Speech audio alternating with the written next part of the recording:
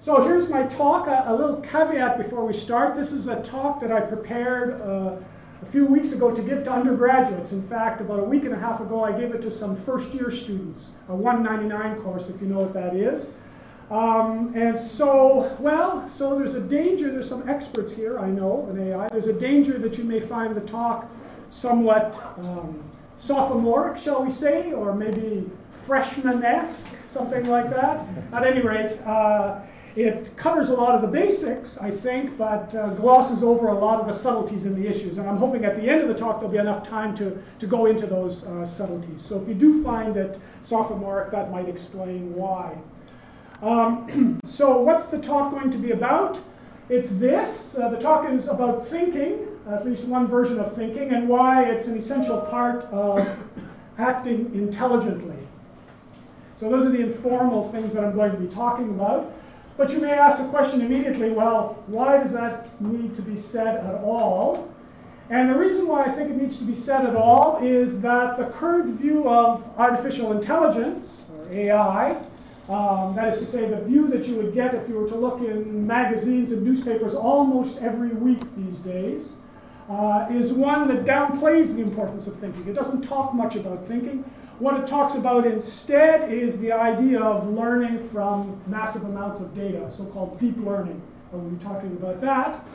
The main thing I want to do today is make an argument, which is this one, that computer systems that are based on learning alone, or based on deep learning, even if that learning is from massive amounts of data, from big data, might have some serious dangers and drawbacks that might not be immediately obvious. And I want to talk about what those are. Okay? So that's what this talk is going to be about. But before I get into all of that, I want to talk a little bit about thinking so that we're on the same page as to what I mean by thinking, which may not be the same thing as what everyone, especially in an interdisciplinary crowd like this, thinks about thinking. So let's think a little bit about thinking. So one thing that's fairly non-controversial about thinking is that it's something that goes on in our heads. It's a biological process because we're biological creatures, and it's something that takes place in our head the same way digestion, say, takes place in our gut. And if you want to go into a little bit more depth, well, if you look at how people talk about thinking, and in fact there's quite a few synonyms that your thesaurus will give you for thinking that emphasize different aspects about it.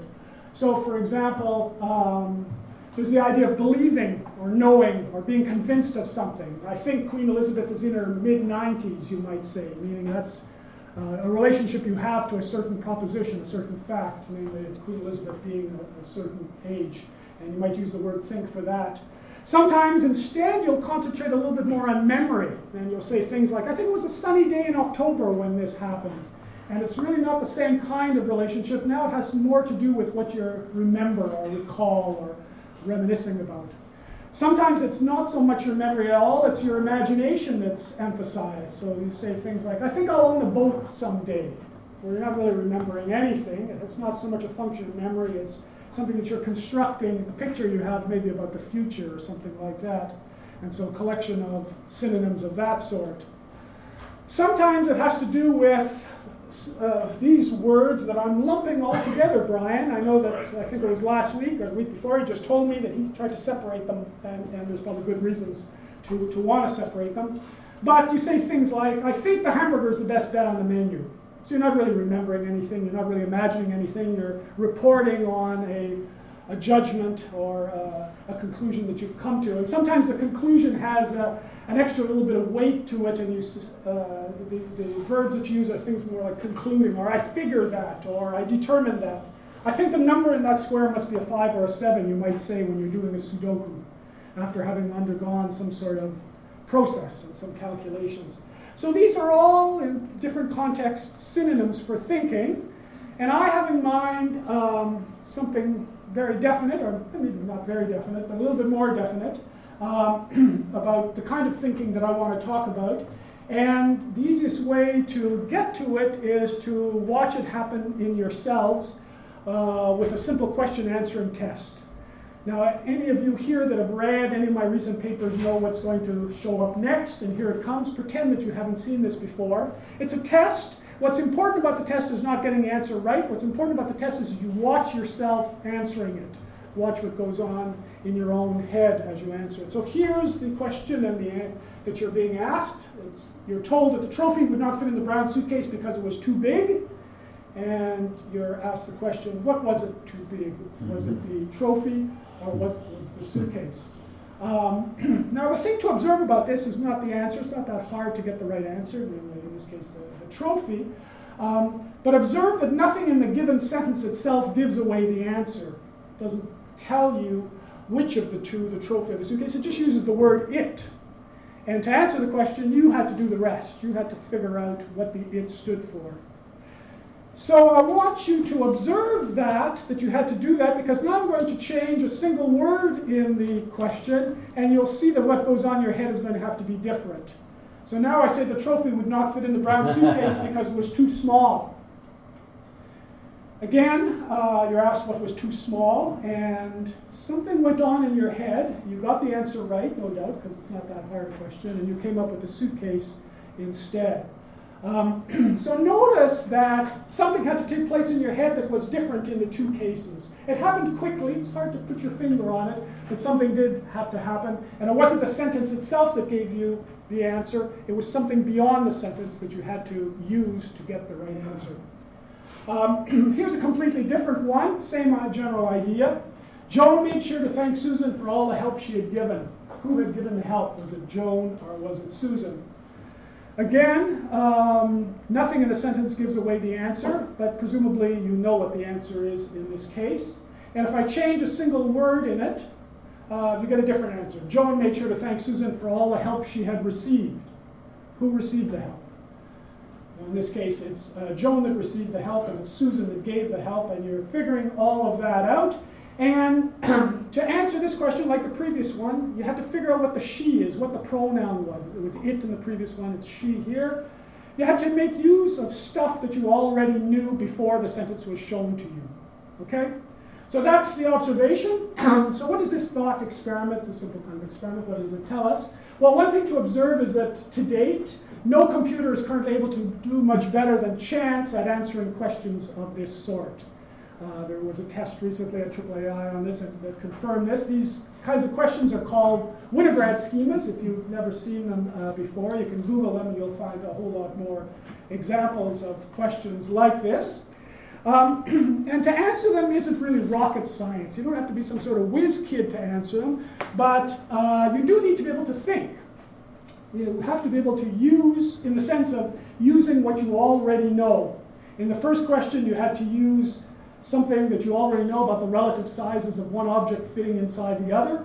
If the trophy doesn't fit in the suitcase, it's the trophy that's too big, or the suitcase that's too small. And in the second case, you had to know who thanks who when one person helps another. Is it the helper that does the thanking, or is it the person who receives the help, the helpee, that does the thanking? And you had to use that. It wasn't given to you in the sentence. You already knew that, and you had to use it to get the right answer. So you got the right answer, and you knew this, and that's what allowed you to do it. So that's what I mean by thinking, okay? And this kind of thinking isn't just for answering questions in English.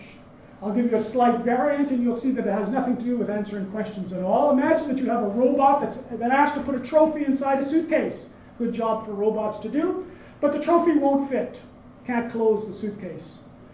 In one corner of the room, there's some bigger trophies. And in another corner of the room, there's some bigger suitcases. And the question is, what corner should the robot go to? And if you think about it, it's the same issue, again. If the robot's able to figure this out, it's because the robot's able to think about the relative sizes of things and decide, in this case, to go to the corner with the bigger suitcases. Nothing to do with English, per se. Nothing to do with answering questions, but more having to do with thinking in the sense of making use of what you already know. So what's this sort of thinking for? Well, thinking in this sense, and again, there are different varieties of thinking, the sense that I have in mind, involves using what you know to make good choices about how to achieve your goals. In this case, your goal was maybe to get a trophy inside a suitcase, or maybe your goal is to answer a question, but making use of what you know to do that. It doesn't mean necessarily doing the right thing. Now, making good choices does not mean wanting the right things or believing the right propositions. But it does mean that your actions that you're choosing are somehow appropriate given what you want and what you believe. So that's what we have in mind here. Now, you might think, well, that's what all intelligent behavior is, isn't it? And the answer is no, not all intelligent behavior is like this at all. Once you've been properly trained to do something, you may be able to do it without having to think too much about it. So we all know examples of things that are like that. You get skills of various sorts by training, like swimming, riding a bicycle, playing the piano. When you first start to play a piano, yes, you do have to think a whole lot. You have to say to yourself, well, gee, I'm supposed to have my middle finger here, not this one. I better learn to do that. And you practice it so that you get your middle finger at the right point, and so on and so forth. Once you're playing piano fluently, however, once you've been trained properly and you know how to play, the last thing you want to do is to be thinking about what your middle finger is doing. They'll all end up tangled in each other if you try and do that. You'll play piano terribly if you do that. So once you're properly trained, it seems that it's just the opposite. You don't have to think, make use of what you know in general to play a piano. To play a piano well, you might want to, but just to play a piano or just to swim or to ride a bicycle. And what's surprising is that there's a wider range of things that also seem to be in this category. When you learn to drive a car at first, well, boy, you have to concentrate on it. Turn off the radio, nobody talk to me please, no nothing, no distractions, because I have to shift at the right point and do things like that for a manual, or at least control the car properly. Once you get good at it, then the radio goes on and you're talking to people, and you've got a Tim Hortons in your hand and the whole bit, right? So you don't have to concentrate quite so hard. And apparently playing chess is similar. There's experiments that indicate that you can play, masters, once they've been properly trained, can play a very good game of chess while they're simultaneously thinking about something else. The experiment was to give them numbers 1 a second and to add them while they were playing chess, and the masters were able to do that. So it seems that there's a lot of intelligent behavior where you're not concentrating on what you know and applying it, like in the examples I gave before. However, as we're going to see later, thinking does still appear to be required when something completely unexpected happens when you're swimming or playing piano or driving a car or playing chess. We'll get back to that. But first I want to talk about AI. So, AI, it says here, I've defined it, why not, is the part of computer science that studies information processing underlying the sort of intelligent behavior seen in people. So it looks at information processing, but not any old information processing, the kind of information processing that seems to be behind what we call intelligent behavior in people. And there are various subparts of AI: computer vision, machine learning, speech recognition, natural language, planning, problem solving, game playing, robotics, and so on and so forth. It's a big, wild, heterogeneous field with a lot of different parts to it. To simplify things immensely, and I apologize to my AI colleagues here, it divides into 2 big branches. One that we'll call the knowledge-based branch, where the job is to attempt to see how intelligent behavior can arise as a result of making effective use of knowledge. This is the kind of idea that concentrates on knowledge and how you use it, and we try and figure out how to do that. And contrast that with deep learning as the other main branch these days, which is attempt to see how intelligent behavior can arise as a result of training on massive amounts of data, and not so much on applying knowledge at all, but on training. So just as a matter of historical fact here, 30 years ago, when I started out in AI approximately, almost all of the AI work was like this. It was all concerned with knowledge and how do you use it, and can we make smart systems based on that. But these days, it's almost turned completely around. Almost all of the AI work is based on something more like deep learning. So if you look around a little bit, you'll see here's the MIT Technology Review, where it says things like, artificial intelligence is finally getting smart. Finally, after all these years of doing it the other way. And that's because of deep learning, is what it says. If you come a little closer to home, you'll see that in Canada, well, we've decided just this year to put an incredible amount of money into AI this year. And if we look locally as to how that money is being spent, oops.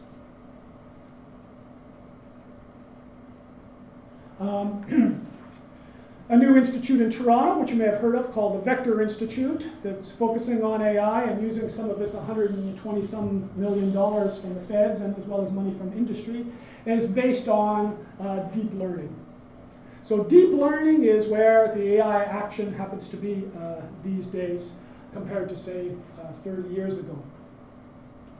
So you might say, well, that's very nice. That might be convenient for right now to have the technology based on deep learning, but don't we really need both branches? Don't we need the kind of skill that comes from training, the kind of agility you get after you've seen examples over and over and you get better and better at it, and also the kind of more, if you like, reflective intelligence that's based on using knowledge?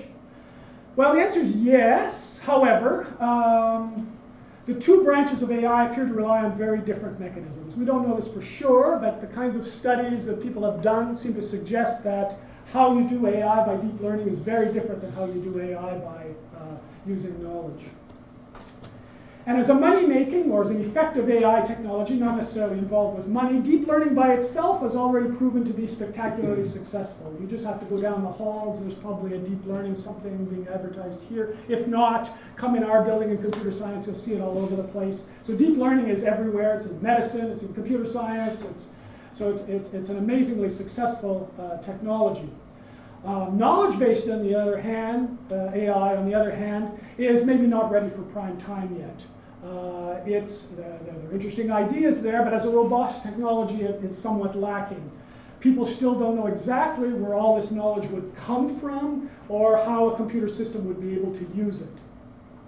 So that's the state of the art, more or less, these days. So as a result, when people talk about AI technology these days, you might see an article in the newspaper tonight, or if you won't, probably within a week you will, about AI technology.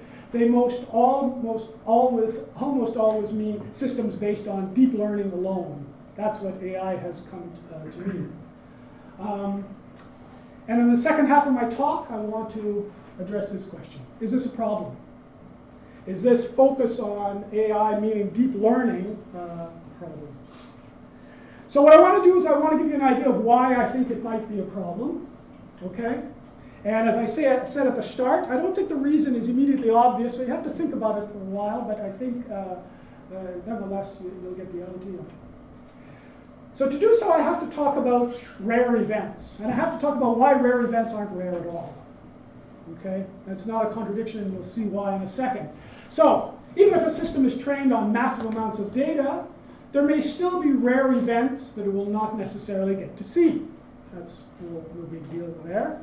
And this is fine if you rarely encounter the rare events in practice. So the assumption that you see behind systems based on deep learning is that it's the probability distribution that you had of events when you were learning is going to be the same as the probability distribution of events when you're done learning. So if something is extremely rare and you never see it when you're learning, it's going to be extremely rare when you're done learning and you go out in the real world. Things that are very common while you were learning, those will be very common in the real world as well. And that's not an unreasonable assumption, but it neglects something. And that is that sometimes there can be a long tail of rare events. And I want to give you an idea of what that means. And the best way to do it is to give you an example which is fairly extreme. And the example I'm going to use is what's called the British National Corpus. So the British National Corpus, for those of you that don't know, is a big database of English text at Oxford University. And it has over 100 million words in it. So it's very, very large. They get the text from all kinds of places. They put it all together in one place for people that are interested in studying language, so that you have a large database to try out your ideas about language on. And it's gigantic, 100 million words in it. Most of the words show up in this database very often, but surprisingly, maybe not so surprising, there's some words that show up only once, 1 out of 100 million. So these are very rare words as far as this database of words is concerned, 1 in 100 million. What's surprising about those rare words is that they make up 0.5% of the whole corpus. So there's so many of them, even though they're rare, that 0.5% of the database of the 100 million words is made up of those extremely rare words. So what have we got here? We've got the chance of seeing a given rare word. Pick a rare word. I don't know any rare words in it. I think squiffy probably only shows up once, if it shows up at all. Do people know what squiffy means? It means slightly drunk. I don't know. Pretend that's one of these 1 in 100 million words. So the chance of seeing it, if I was to pick a word at random, is very, very small. Almost zero, 0 to 7 digits, right? And then a 1 at the end. So it's very, almost zero. But the chance of seeing one of the rare words is 1 in 200 because they make up 0.5% of the total corpus. So a particular rare word, almost guaranteed not to see, but the chance of seeing one of those rare words, 1 in 200. So with a little bit of calculation, a little bit of probability calculation, here's the conclusion you come to. If I take a random paragraph with words picked at random and I put 140 of them in my paragraph, then I'm more likely than not to see one of these 1 in 100 million words, to see one of these extremely rare words, because there's so many of them. Okay? So, what does that mean? It means that these extremely rare words, the chance of getting any one of them is almost zero, are in a sense not so rare at all. They're very common. You don't have to have a paragraph that's that big before you're going to bump into one of them. So that's the issue with rare events. There can be this long tail of rare events that make rare events to be very common, even though that sounds paradoxical. It's not, as in this case here. Well, what's the big deal with rare words? Why do we care about rare words? Well, most of the time, if we encounter something unlike anything we've ever seen before, something that's very rare, we've never hit it before, we can just shrug and ignore it. So what? You give a sentence to Google to translate for you. It doesn't know what this word means. It might just put in garbage. It might just leave it in the original language. You say, okay, that didn't work that well. You try it again. Maybe you rephrase it or you just move on. Nobody seems to care, so you just do that. Similarly, if you do a search for something online and you don't find anything, most of the time you can live with it. It's not a big deal. What you need to care about is where these rare events can make a big difference overall. Okay? So words in the British National Corpus aren't going to make a big difference if you happen to hit one. You'll just skip over it and keep on reading. But there are going to be times where you are going to have to worry about these rare events because they can make a big difference. So you have to consider now the many different, bizarre, extremely rare things that can happen when you're doing things like babysitting, or driving a car, or where am I here? Or in a nuclear power plant. So I have a friend who was babysitting some toddlers, and one of them put Scotch tape up her nose. So if someone you're babysitting puts Scotch tape in their nose, you can't necessarily open your baby care book under Scotch tape and find out what to do. It's a rare thing. Most of you that have babysit haven't had that problem before, but nonetheless, you have to care about it. You have to care about it. So it's something that is rare. The probability of it happening when you're babysitting is probably very small, but it's something that you have to care about nonetheless. Similarly with the funny things that can happen when you're driving. And also when you're in a nuclear power plant. So there's no way that prior training by itself can help deal with situations that are completely unlike those that you've been trained on. So maybe you've got hours and hours of experience driving cars. Maybe you've got hours and hours of experience babysitting. It's not going to help you, that training by itself, if you run into something that's completely unlike anything you've ever seen before. You've got to use something else in that. So here's an example about driving the car. What should you do when you drive up to an intersection in your car and the traffic light appears to be stuck on red?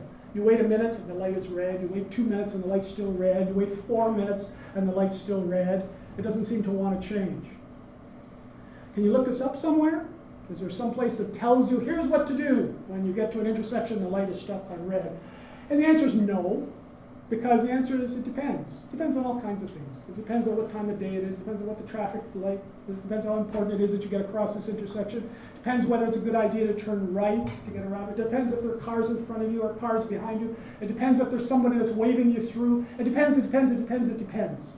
And that's the reason why you can't deal with it that way. You can't train for this kind of thing. They're very, very rare, and what you deal with it depends.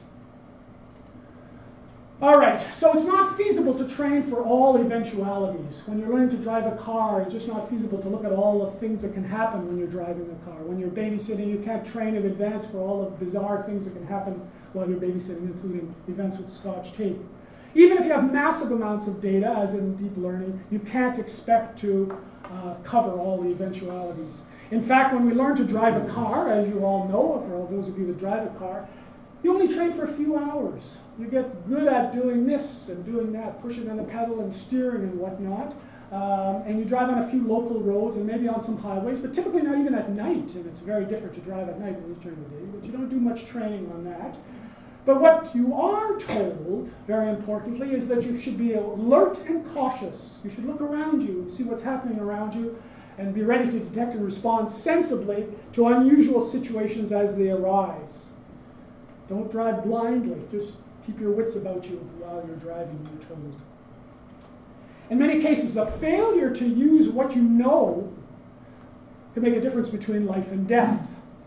So if I can go back now, life and death for sure here. It'd be a shame to lose a toddler because you weren't using what you know and you just decide to behave in an arbitrary way because you've never encountered anything like that. One person could die here, 10 people could die here if you make the wrong decision.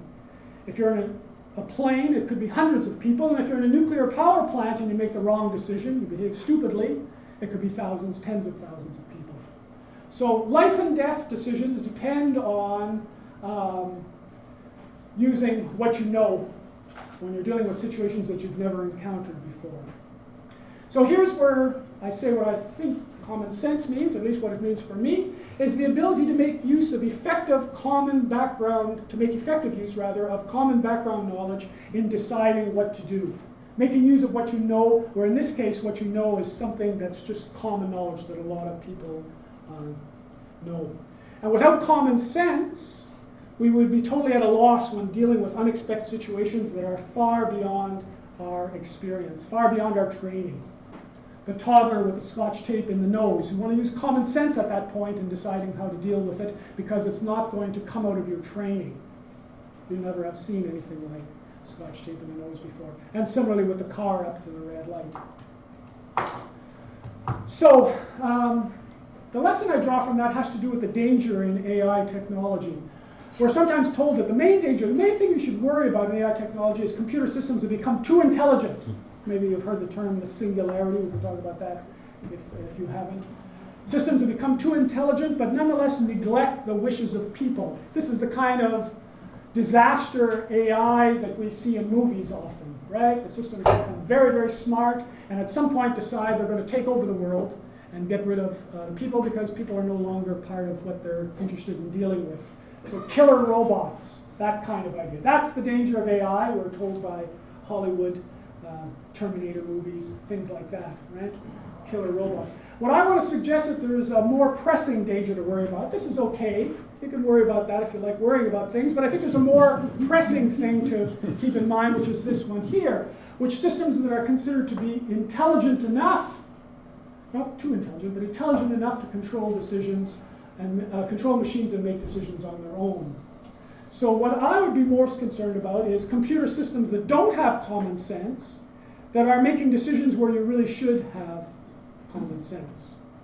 That, I think, is a more pressing and a more realistic worry about AI than this one up here, than the killer robot idea, the super smart robots that don't care about people. So what to watch for as far as this is concerned? I think what you watch for is this pitch. Hey, things are looking good. We haven't had an accident in 4 years. If you hear something like that about AI systems, I think what you should remember is this. Remember the idea that there could be a long tail of very rare events that are nonetheless quite significant. That if you make the wrong choice in these rare events, you could have very bad behavior, catastrophic behavior. The question to ask is this one. How is the system going to behave, if it's based on deep learning, say, when its training fails? How is the system going to decide what to do when it's dealing with a situation that's completely unlike those that it's been trained on? The lesson I draw from that is this. Systems without common sense should never be autonomous. They should never be making decisions for themselves.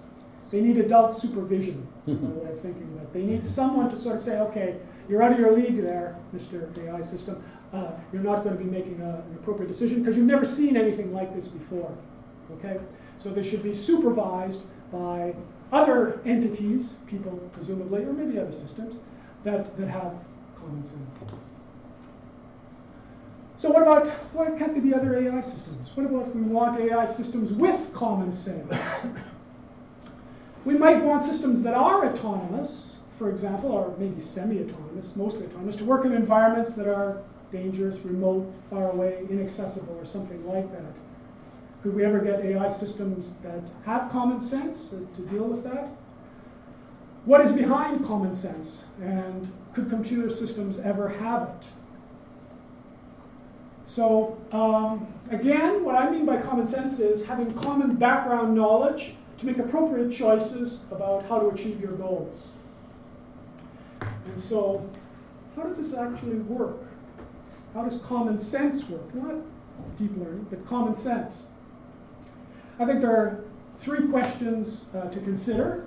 Where would these goals come from? Where would the knowledge, background knowledge, come from? And third, what exactly does it mean to use knowledge in the sense of having common sense up here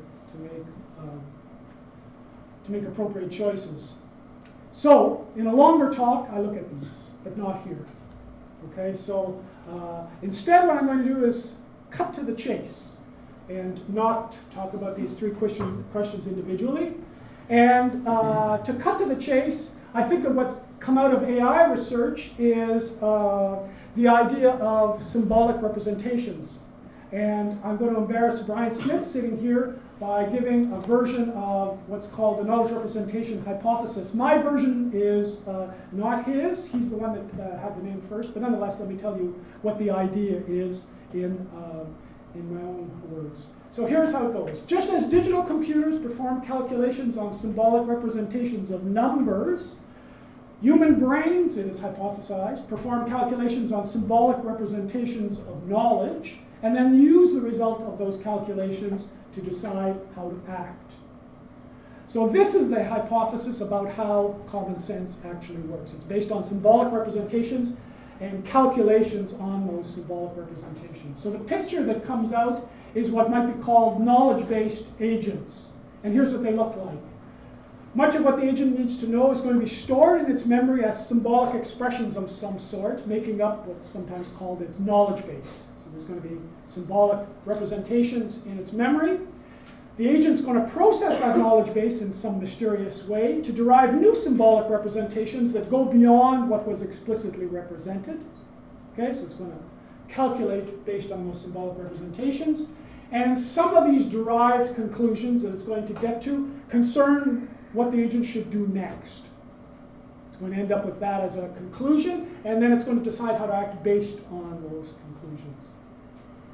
So that's what, as far as I'm concerned, I apologize to Brian again, what the KR hypothesis is all about. And it may very well be wrong. We may decide at some point that there's a better way of explaining where common sense comes from. But so far as we know, it's the only game in town. It's the only plausible story, or even remotely plausible story, about how common sense could work. So the KR hypothesis is a scientific hypothesis that attempts to explain the mechanism behind common sense in people. How is it that people could have common sense? What does that amount to? And it says it's based on this idea of calculating with symbolic representations of common background knowledge. Now this mechanism, this idea of symbolic representations of knowledge and calculating over them, is very different from the one currently used for deep learning in AI. That is, a mechanism based on training and massive amounts of data. It has nothing to do with any of those things. So it leads to the following question. Is it going to be possible to build a computer system with some form of common sense? That is to say, a system that knows a lot about its world and can deal with both routine and unexpected situations as well as people can. So is that going to be possible? Well, in my opinion, now we're really just talking about pie in the sky here. This is just my opinion, and your opinion is as good as mine. But my opinion is this, is that there are major scientific questions still to answer. Major ones, not simple ones, but major ones. And even with those answers, we're not done yet.